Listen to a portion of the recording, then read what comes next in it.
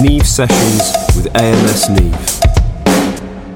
Today we're welcoming British drummer Ash Soane onto the podcast, who has worked with Adele, Celine Dion, Cher, Seal, Robbie Williams, Enrique Iglesias and many, many more. Welcome, Ash. How are you today? I'm all right. Thank you, Alice. Yeah, thanks so much for asking me to do this. Oh, you're so welcome. And obviously this is a podcast, so no one can see the fabulous space that you're in, but perhaps you could describe it a little bit so that people could imagine this wooden, structure that looks completely fantastic that you're in at the moment. Yeah, so there was, where I live in Norfolk, that there originally was a windmill here. And when we moved in, there was just the sort of brick buttresses that would have held up the sort of main wooden structure. And, we sort of bought this place because there's some outbuildings near my house. And that was initially, we were thinking of that being a potential studio for the future. And it just so happened that somebody that we knew specialized in green builds, and they said, well, what about the mill, which was at the time was just a kind of shell of itself. It was like just the four brick buttresses that remained. A lot of the bricks had gone from the villagers back in apparently the war. There was a shortage of bricks, and the villagers used to come up here and just take bricks from the old mill. And I said, well, there's not much left of it. What can you do? And he basically was telling me that we could rebuild the walls with straw bales, and then add a similar sort of roof that the base of the windmill would have had, with sort of cedar shingle roof. Mm-hmm. So there's a lot of wood. It's really warm in here, sound-wise and physically, because the walls are really thick, the straw bales, and the roof's really insulated, and the floor is insulated too. So it's a lovely sort of space to work in, if I'm honest. I'm very fortunate. Yeah, it looks ideal. Looks lovely. Nice part of the world you're in too there. Norfolk's mega, and it's really quiet here, so I can play.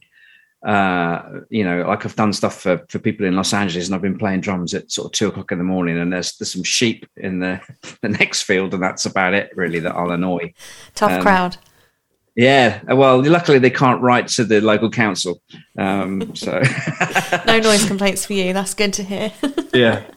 So, what are you up to today, or at the moment? What's the typical day in the life of Ash Soane at the moment? Well, at the moment, I'm working on a couple of albums as a great artist. I'm working for a Canadian singer, guitar player called Ariel Posen. And I'm sort of in the midst of his next record. So that's remote. So that he will be about another hour's time. He'll be sort of in the land of the living. And then we'll start communicating on the next song, hopefully. I'm also working with a Chinese artist on the new record and a Korean artist as well. There's lots of remotes. Remote recording is essentially now all that I end up doing, really. It's brilliant. Okay. I love it. Well, that's great. And I suppose you must have been able to work throughout the whole pandemic then, if you've been able to do it all from these remote sessions.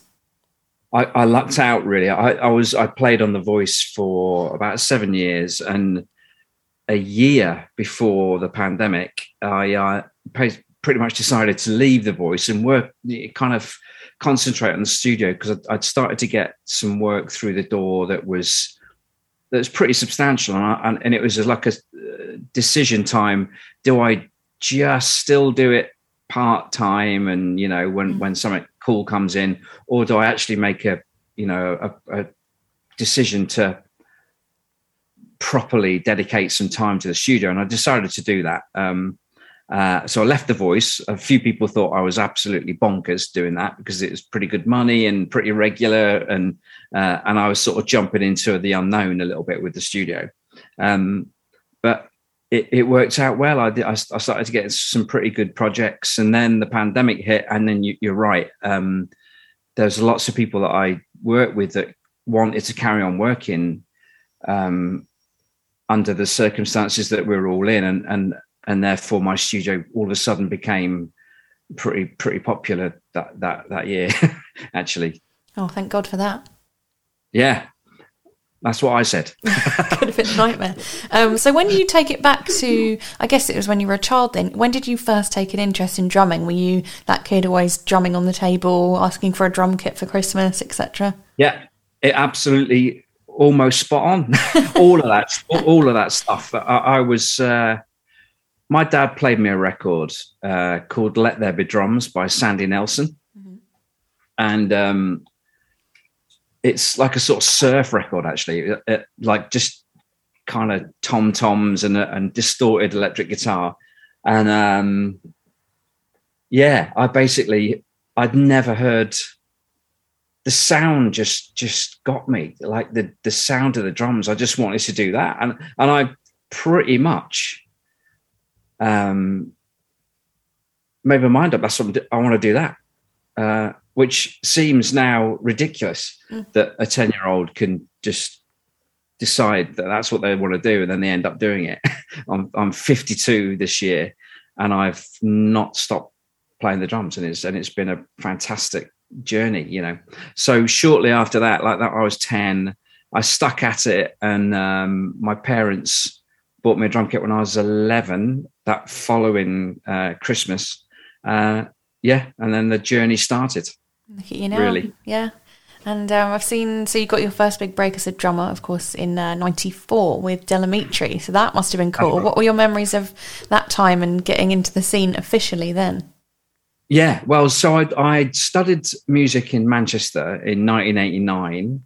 And it was either after the college course, that was the first popular music course actually in the country. There was Leeds that did jazz and still does, of course, and Salford that did a pop music course with recording, and it was the only one of its kind. Now, of course, they're everywhere, and there's private colleges doing it all.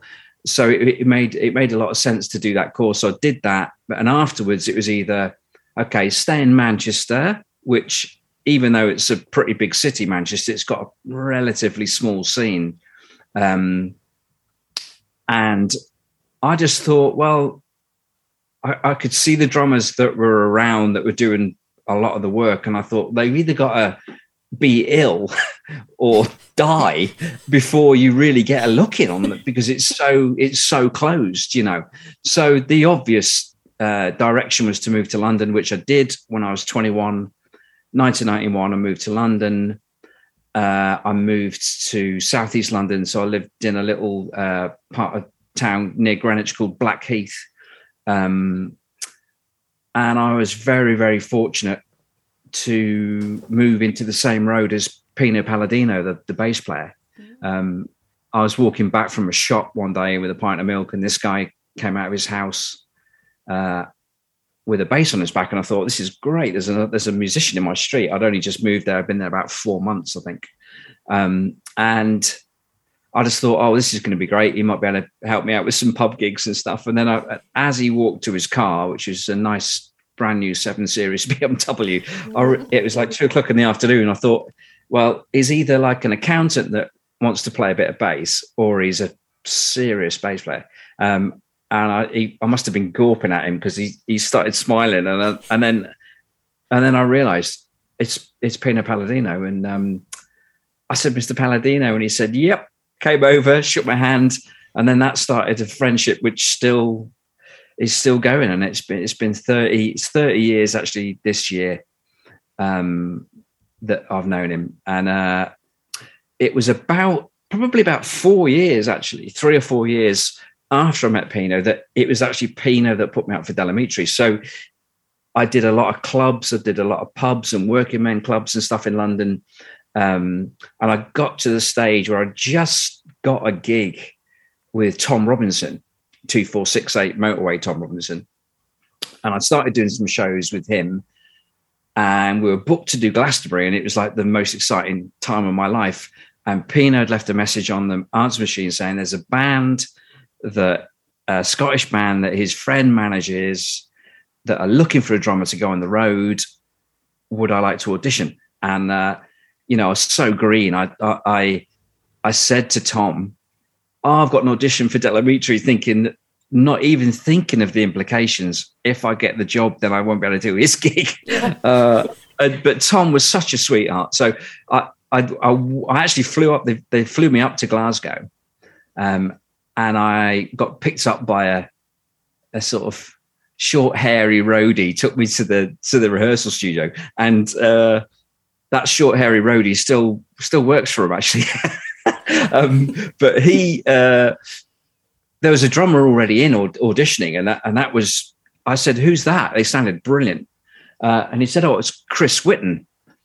Now, Chris at that time, I think, had just finished being on the road with Dire Straits, and he'd toured with McCartney for like 6-7 years.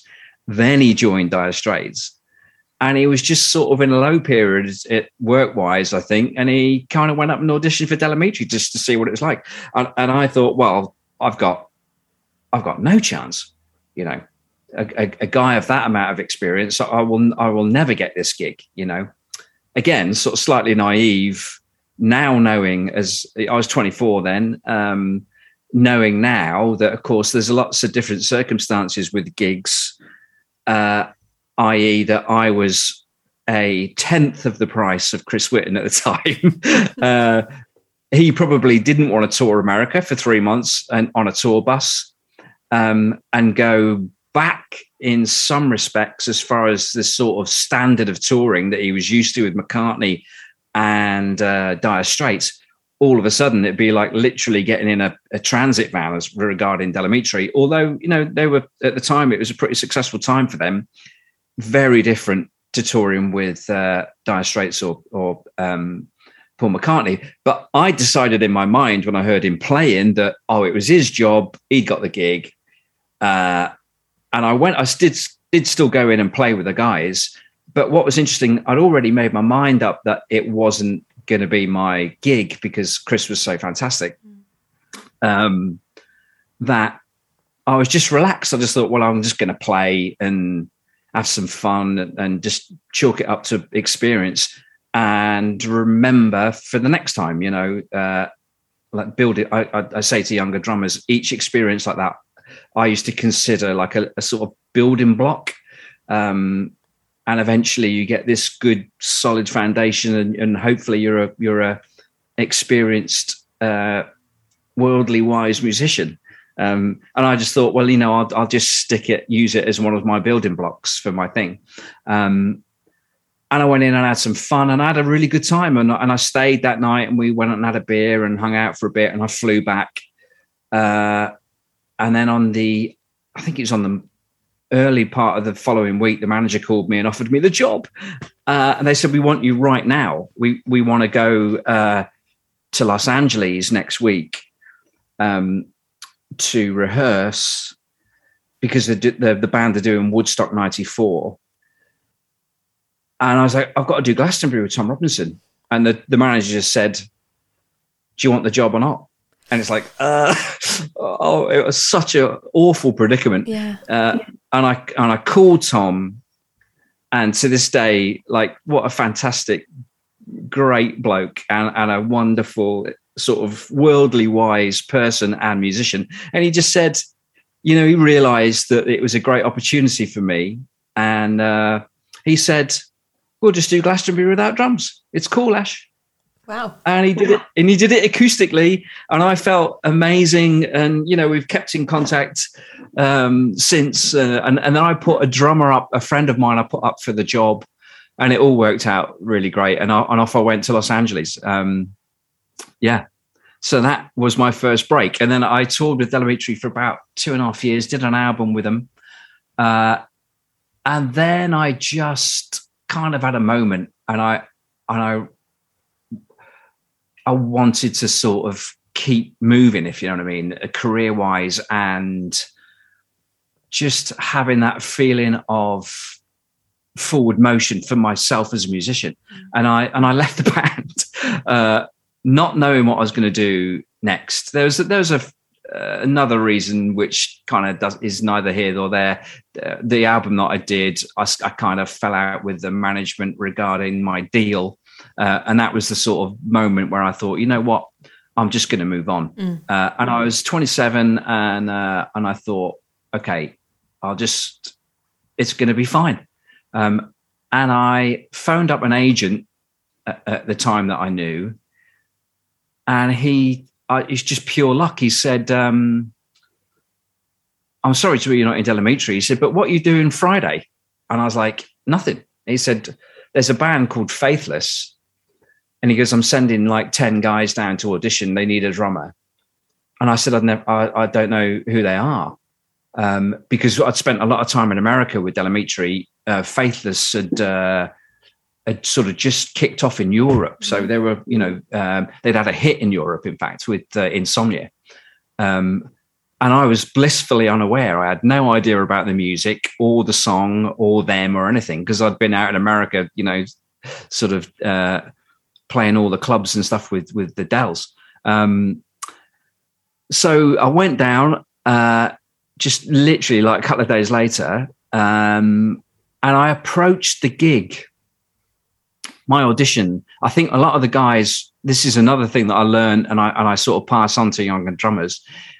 I think nearly every drummer that auditioned, I'm pretty sure, had listened to the music, and of course it was sort of programmed drums. So they played the drums in a very programmed way. But I had come from a sort of rock and roll background. I'd been out with Del Amitri, and it's proper like loud guitars, and I was really into Hendrix and Mitch Mitchell. And I approached my audition with a sort of Mitch Mitchell kind of approach to it. So the drum fills, I did them sort of very flamboyant, sort of rolly sort of drum fills to make it exciting. And Maxi, the rapper singer, Maxi Jazz, the more I did these transitional fills into different sections, the more he was loving it. And I got the gig. Basically on the fact that I think that I approached it a little differently to everybody else. I think as simple as that, really. And then I toured with Faithless for about a year, and then I left them because I got offered the gig with Squeeze, and it was an album, and it was at least like 3 years solid work. Mm-hmm. It was an album and a tour of America, and very exciting, and sort of back to my roots, really, back to songwriter music.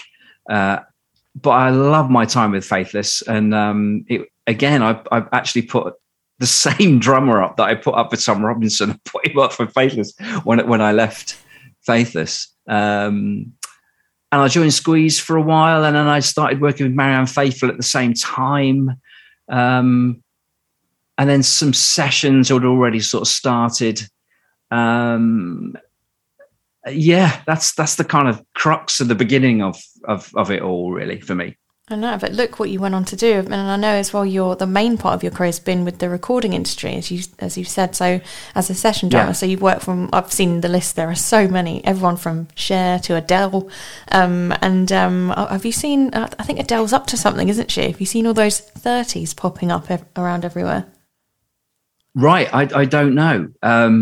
I did a record recently that she was hopefully going to guest on. I think she will. But yeah, she that was a great experience. That was with Fraser T. Smith. And which album did you work on, Ash? I worked on 21. Oh, fantastic. Yeah, I played on just on one song. I played on the track that Fraser wrote with called "Set Fire to the Rain," and of course she was quite famous at the time, but not as famous as obviously as she became with that record. And with Fraser, like I say, a lot of young drummers would say to me, "Oh, I want to get into the recording. I want to be a session drummer," and it's like life just has a way of kind of dealing the cards to you, and it's like I actually really did enjoy the studio, and I loved the process of recording with Squeeze and with Del Amitri and with some of the other bands that I started working with. And then I started working with Trevor Horn and Fraser and Mark Taylor from Metrophonic and all sorts of producers, Steve Lipson. And I loved the process, of making a part work and trying to find the thing that the artist and or producer are looking for. And, I just really love that environment. Some people don't like it. They don't like the pressure of it. I actually really love the studio so much so that I've built this place and I love it. Experimenting now from the other side of the fence, as it were, with sounds and with microphones, and all that experience has been a relatively new thing for me. It's been like 10 years I've had this studio now. But with Fraser, it would always, with a lot of producers actually, it would be, oh, what are you doing on Thursday? Nothing. Okay, great. I've got a session for you. Come down, 6 o'clock, whatever. So, I think I'd done a couple of things with Fraser. I'd basically played on a James Morrison, Nelly Furtado song called Broken Strings. Great song, yeah. Produced by Mark Taylor, but written by Fraser. And actually, do you want to hear the long story or the short one? Whichever one you want to tell. That's how long you got. And if it's, I think it's sort of interesting. So again, when younger musicians say to me, "Oh, bloody, I don't want to work with old musicians. I want, everybody wants to be working with top 10 acts, So the long story is, I played on Broken Strings. That was in the bag. It was written by Fraser. I didn't know him at that point. It was produced by another producer that I've worked with Cher, Mark Taylor. We've done 5 James Morrison records actually now together. And a friend of mine said he played bass with Rick Wakeman, and he said Rick's drummer's broken his arm. Can you do the gigs? And I'm like, blimey. Okay.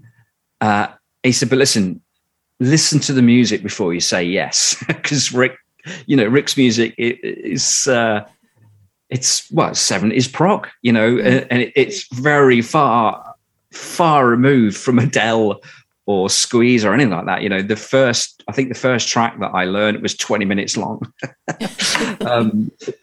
called Journey to the Center of the Earth. Anyway, the drummer had unfortunately broken his arm. Tony Fernandez, his name is. And an even weirder story is I actually own his shower. He had a brass shower that my wife bought off his wife off eBay, which is a weird sort of synchronicity that I don't no idea. Oh, wow.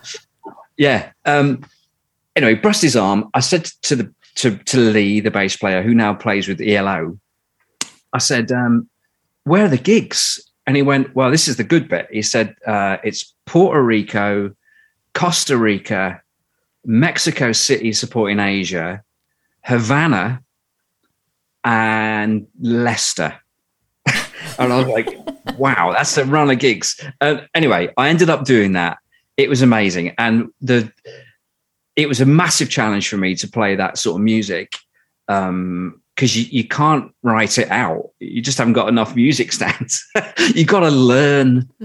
You've got to learn the arrangements. And I kind of, at the time, I was ready to dive into something like that, and I really relished the kind of the thought of doing it. And I met Rick actually in Cuba. I'd learned the stuff, and we did a sound check, and that was my first time that I played with Rick.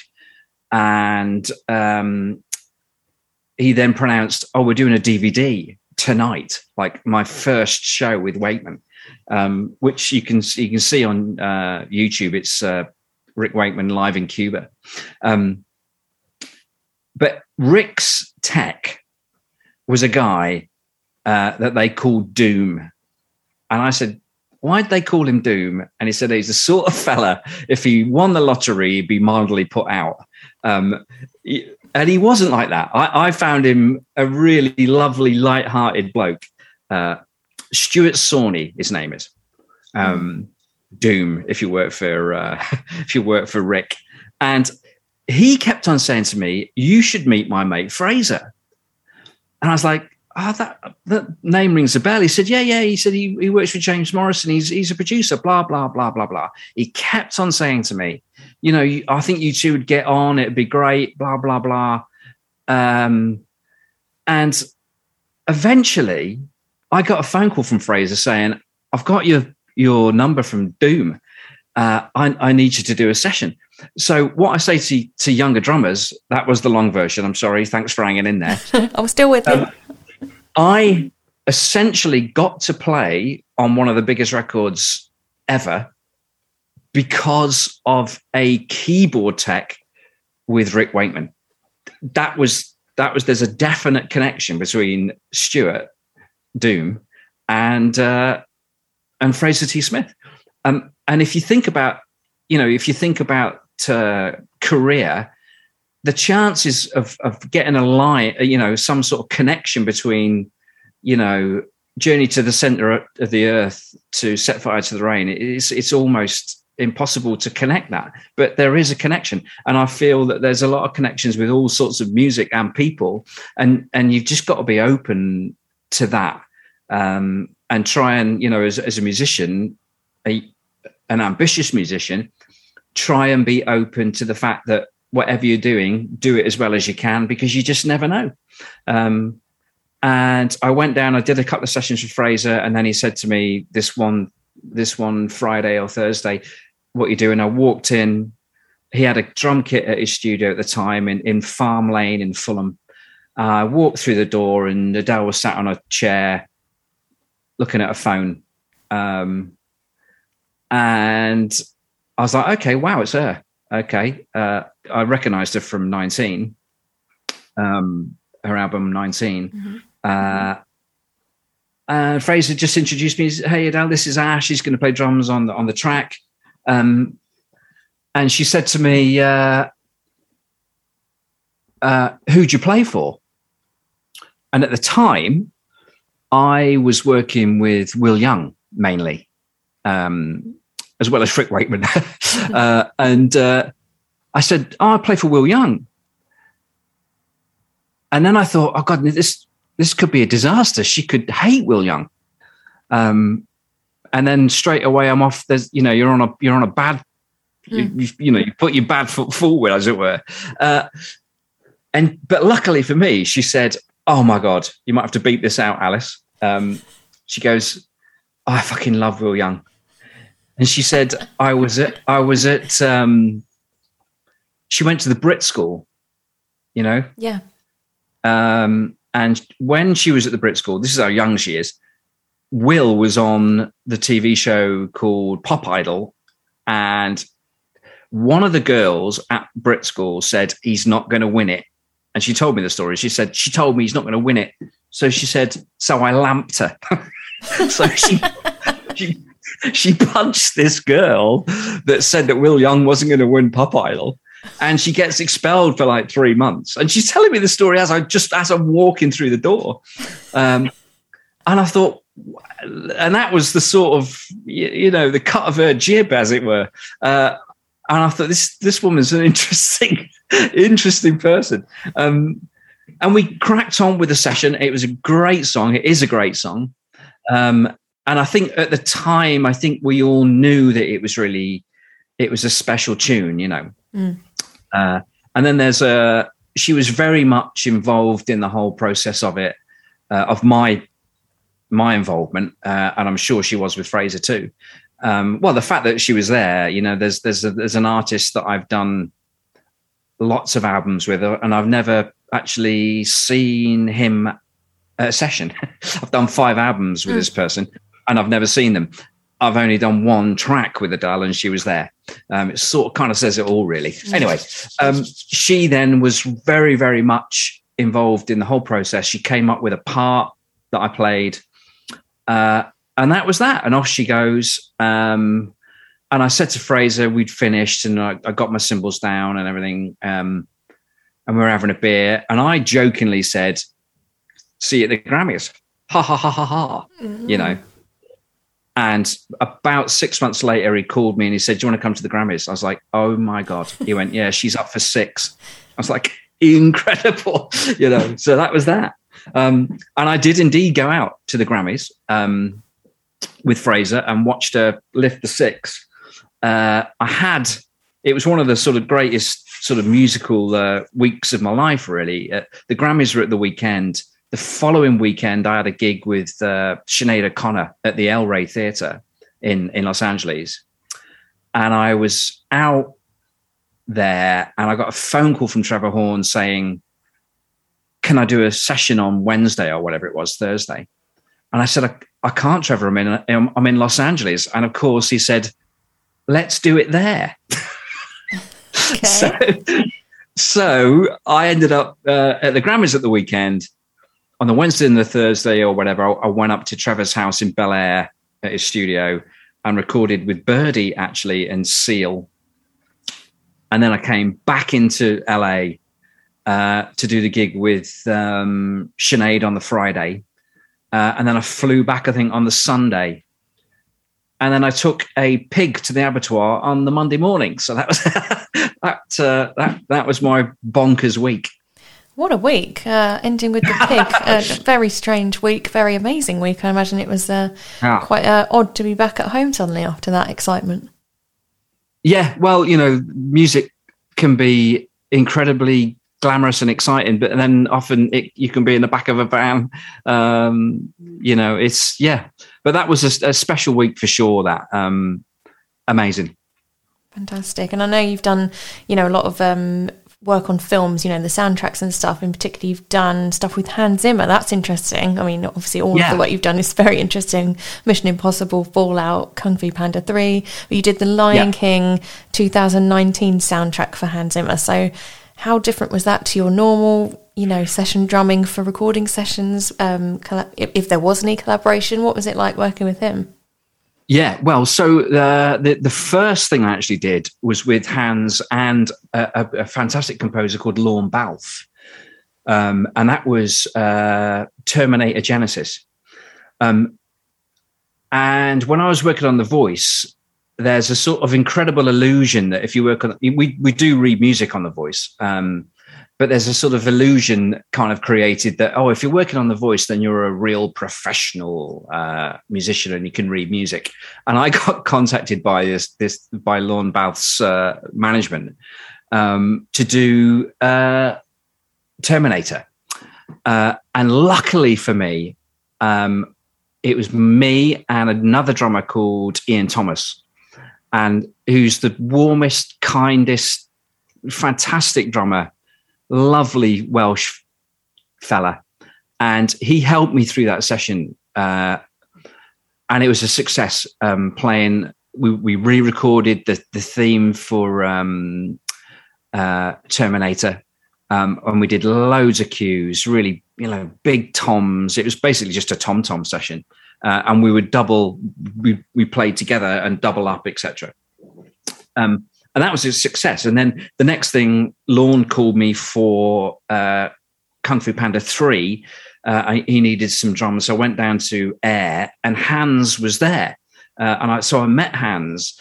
But the reading thing under pressure for me, I can do it, but I'm definitely not the guy. There's other people that are much, much, much better than me. But I can scrape away and get away with it.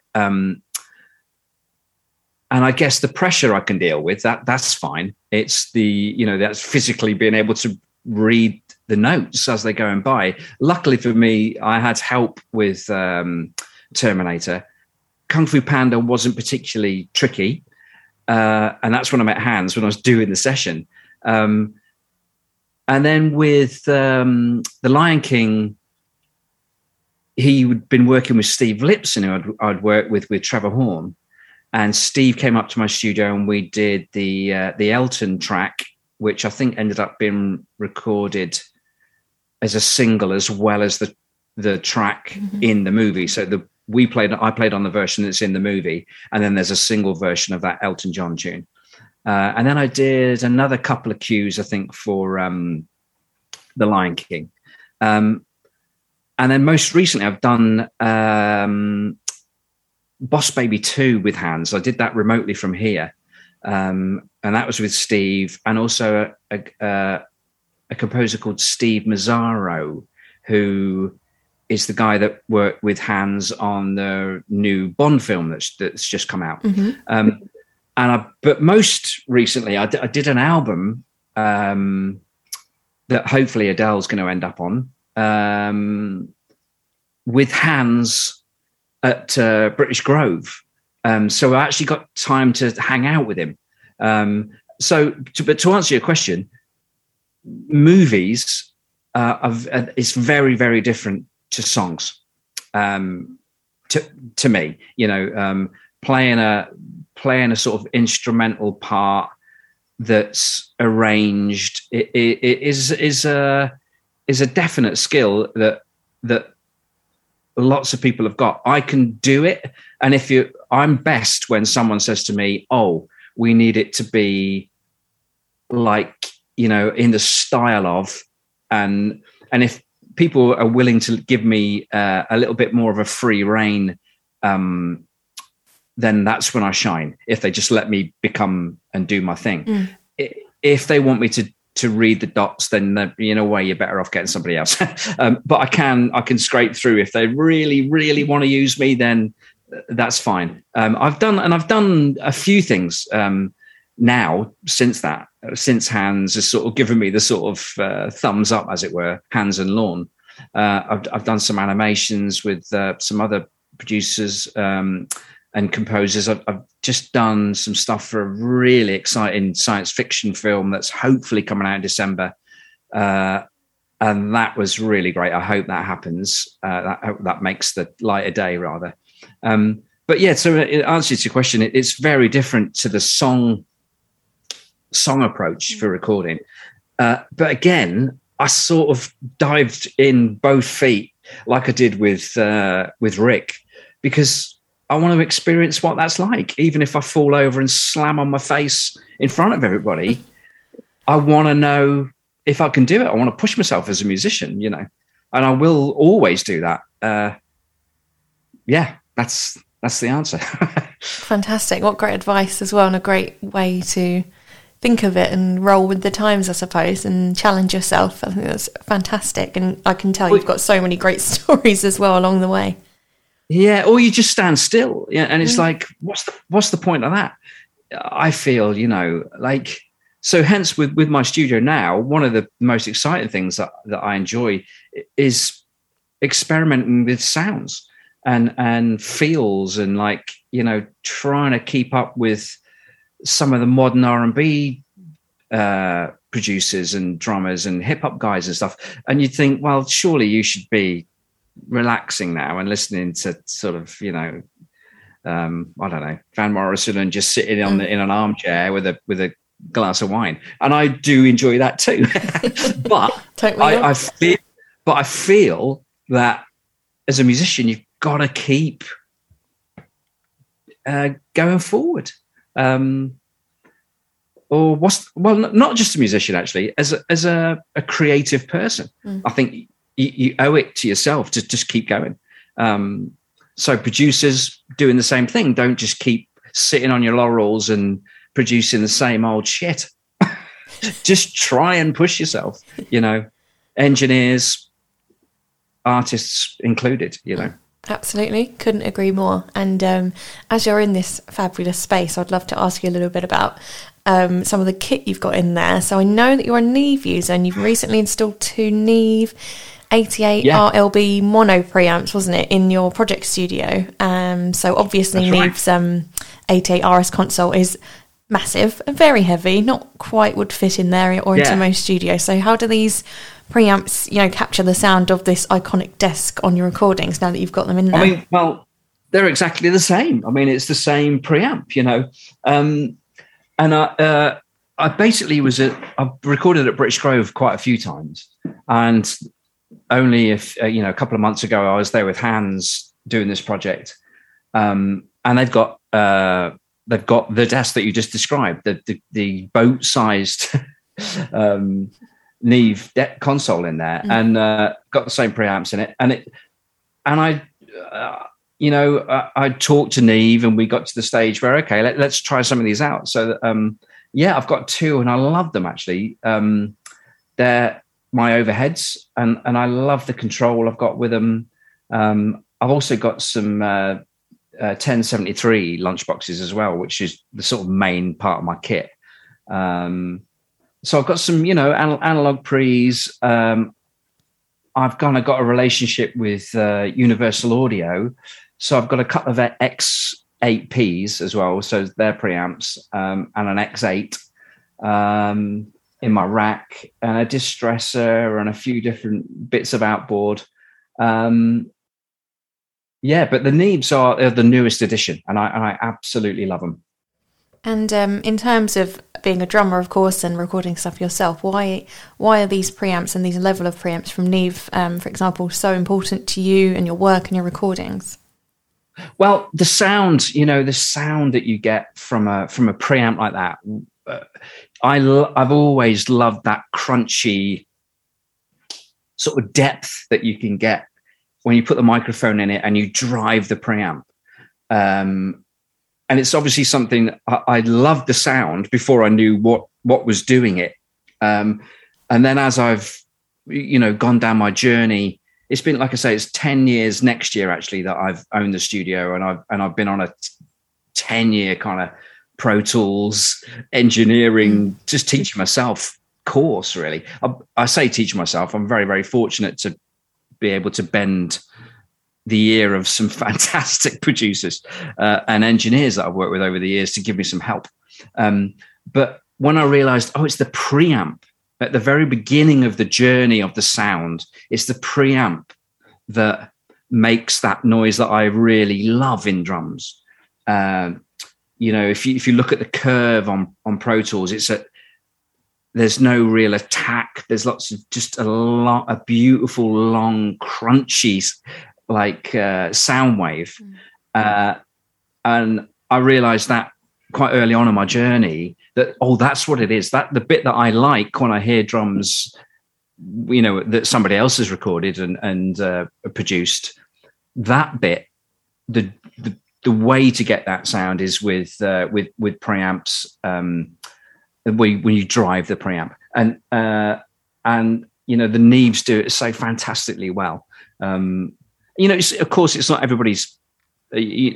Some people don't want that sound, but it seems certainly with modern pop music and hip hop and all of those sort of crunchy, sort of contemporary sounds, that is the basis of where it starts. Absolutely, and you're certainly not alone in thinking that. I talked to a lot of people working in studios that say exactly the same thing about the preamps. So I'm curious as well. Oh, sorry, go on. Oh, no, sorry. I think that is why people have got this sort of love for analog and old gear, because it's, as soon as you bring tape into the equation, then that does it again. It adds a lovely sort of harmonic color in addition to what the preamp's doing. And if you've got a great sounding drum, a pretty cool mic on it, a great preamp like a Neve, and then you add some tape, or now, of course, a tape plugin, then you really can start getting to the stage where this is, you can create the same sounds that you've been hearing over the years, and that's the journey that I've been on, and I'm loving that journey, and getting that sound for people. Yeah, I can certainly tell you are, and you're certainly not short of projects and people that you're working with and all sorts. So you're in, you're in the Trevor Horn's, the producers, aren't you, at the moment? Yeah. So that band, that was an interesting journey, and we're still on it. But I probably about, I don't know if it's nearly 20 years ago. A songwriter friend of mine said, I'm in this band and we need a drummer, but we're just playing a club. Are you up for it? And I said, yeah. I said, who's in the band? And he said, Trevor Horn, Lol Cream, and Stephen Lipson. I was like, wow. And he said, we're called the Producers. I was like, no shit. That was a guy called Chris Braid. And I went down to Studio One at Psalm, which sadly is no more. So Trevor's studio, just off the Portobello Road. And we just played through some songs. Trevor, Steve, and Lol just at the time had aspirations to just play and play some songs that were associated with them and songs that they liked. So we did some of Trevor's stuff. We did some 10cc things. We did a couple of things that Steve had produced. Slave to the Rhythm, which of course Trevor and Steve were involved in. We did that. And we just had a play, and then we played at the Barfly in Camden. And of course, Trevor took the desk out and the speakers and spent about 18 grand putting the gig on. We got our £200 fee. But it was a really great experience and we loved it. And it was so much fun that they obviously wanted to do it again. And then it became pretty quickly, it became quite apparent that really we should be doing what we do, which is record, writing songs and recording. And that's what happened with the Producers project, which took a long time for it to be finished, but it's out. And now you can't actually get it. Trevor's decided to pull it digitally, which is a bit of a shame. But there might be a copy or two around. There's a couple of songs available digitally. One is a track called Garden of Flowers and another one called Barking Up the Right Tree, which is something that I wrote mainly and added to the band. I'll play a bit of guitar and I came up with that idea, and Lol came up with the vocal. Chris added a chord, I think. So those two are still available. But the main body of work, you can't get it, which is a shame. I'm going to keep bugging Trevor to release it. Chris Braid moved to Los Angeles. That kind of put a bit of a kind of not halt on the band, but it changed the dynamic of the band. But now Chris is back. He's back in the country. So, and I know that he wants to do a gig. So there might be some more producer stuff coming up. But yeah, what I didn't, again, naively, what I didn't realize or think, really, which is silly now and I want to saying it, I didn't think if I impress these guys, I might get some work. I went down and played. Yeah. I wanted to play. And it wasn't very long, actually, before it was Steve first. Steve said, oh, what are you doing on Thursday? And I was like, oh, great, we've got a rehearsal. He said, no, this is a session. I was like, oh, right, okay, yeah. Cool, I'm cool. And I went down and it went well. I think it was for Ronan Keating, actually. And the session went well. And then, of course, days later, just a few days later, Trevor called me and asked me if I could do a session. And then that was that. I ended up working with them at Psalm continually. Oh, how about that? Another great story about sort of being at the right place at the right time, perhaps having the right attitude as well. Yeah, I think back on it, I've not really spoken to Trevor about this, but I think with Trevor in particular, he had aspirations to play Slave to the Rhythm. Great, the Grace Jones song. I think he just wanted to play it live. And every time he'd attempted it, without putting too fine a point on it, the sticking point for that song is the drums. It's a hard groove. You can't just tap along. You got to be you've got to be quite a good drummer to be able to play that groove. And more importantly, you've got to understand shuffle and swing in a certain way. And unbeknownst to Trevor, I loved that record. So when I was a kid, that was out. I remember it distinctly. That record came out in 1986. So I was 16 when that album came out, and I played along to it. I loved it, all of the tracks, but particularly Slave to the Rhythm. And I loved the groove that he played. The guy that they used on it is a guy called William Juju House, his name is. And he played in a band called Trouble Funk, which I was also into at the time. And it was the go-go beat, essentially. And I was really into that as a kid. So cut from 16 to I was probably, 25 or 26 something when I met Trevor. Actually, what am I talking about? A bit older than that, 30-ish. Anyway, I was in the studio and he said, let's try Slave to the Rhythm, probably thinking, well, this is the one. This is like, if he can play this, then we're laughing. If he can't, it'll be a bit of a shame. We won't be able to do it live. And I just played the beat. And Trevor, I can see his eyebrows now about 6 foot above his glasses. He was so surprised that it was working, and he was so excited. He was really over the moon that we had the potential of being able to play this song.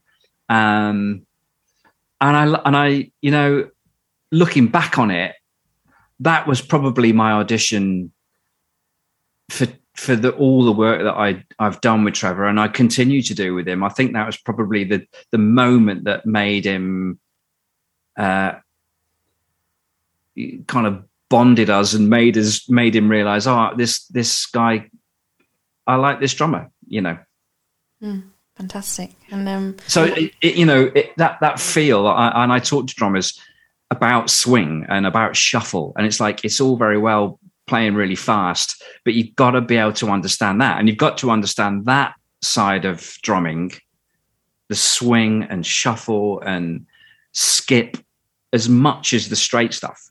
And if you can play them both well, then you're going to be a pretty rounded drummer and be useful to a lot of people, Absolutely. Brilliant advice there, as you've learnt through your, amazing career and experiences. So I hope any aspiring drummers listening can take some good tips from that, Ash.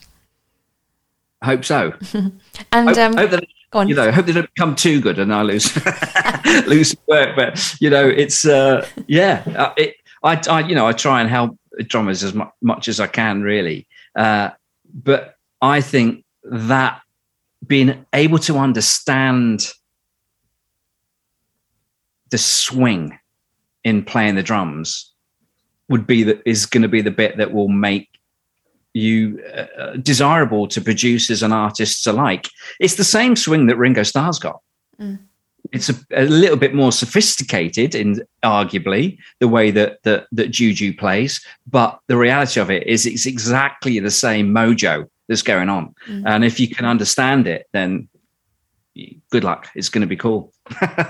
Excellent. So what else have you got coming up for the rest of this year, Ash? I'm sure you've got loads of different projects going on at the same time. Well, there's some records coming out this year that I'm hoping see the light of day. There's one I did. It's interesting. There's albums coming out that I did in lockdown that have taken a little while to come out. But there's one particular coming out soon, I hope, that I'm really excited about. I can't really say much about it, but it's a fab record, a reggae album. And then I worked with Julian Lennon, and his album's coming out in the new year. So there's a bit of warm up for that. I'm very much looking forward to hearing that album. That'll be out hopefully in the new year. He's dropping his first single, I think.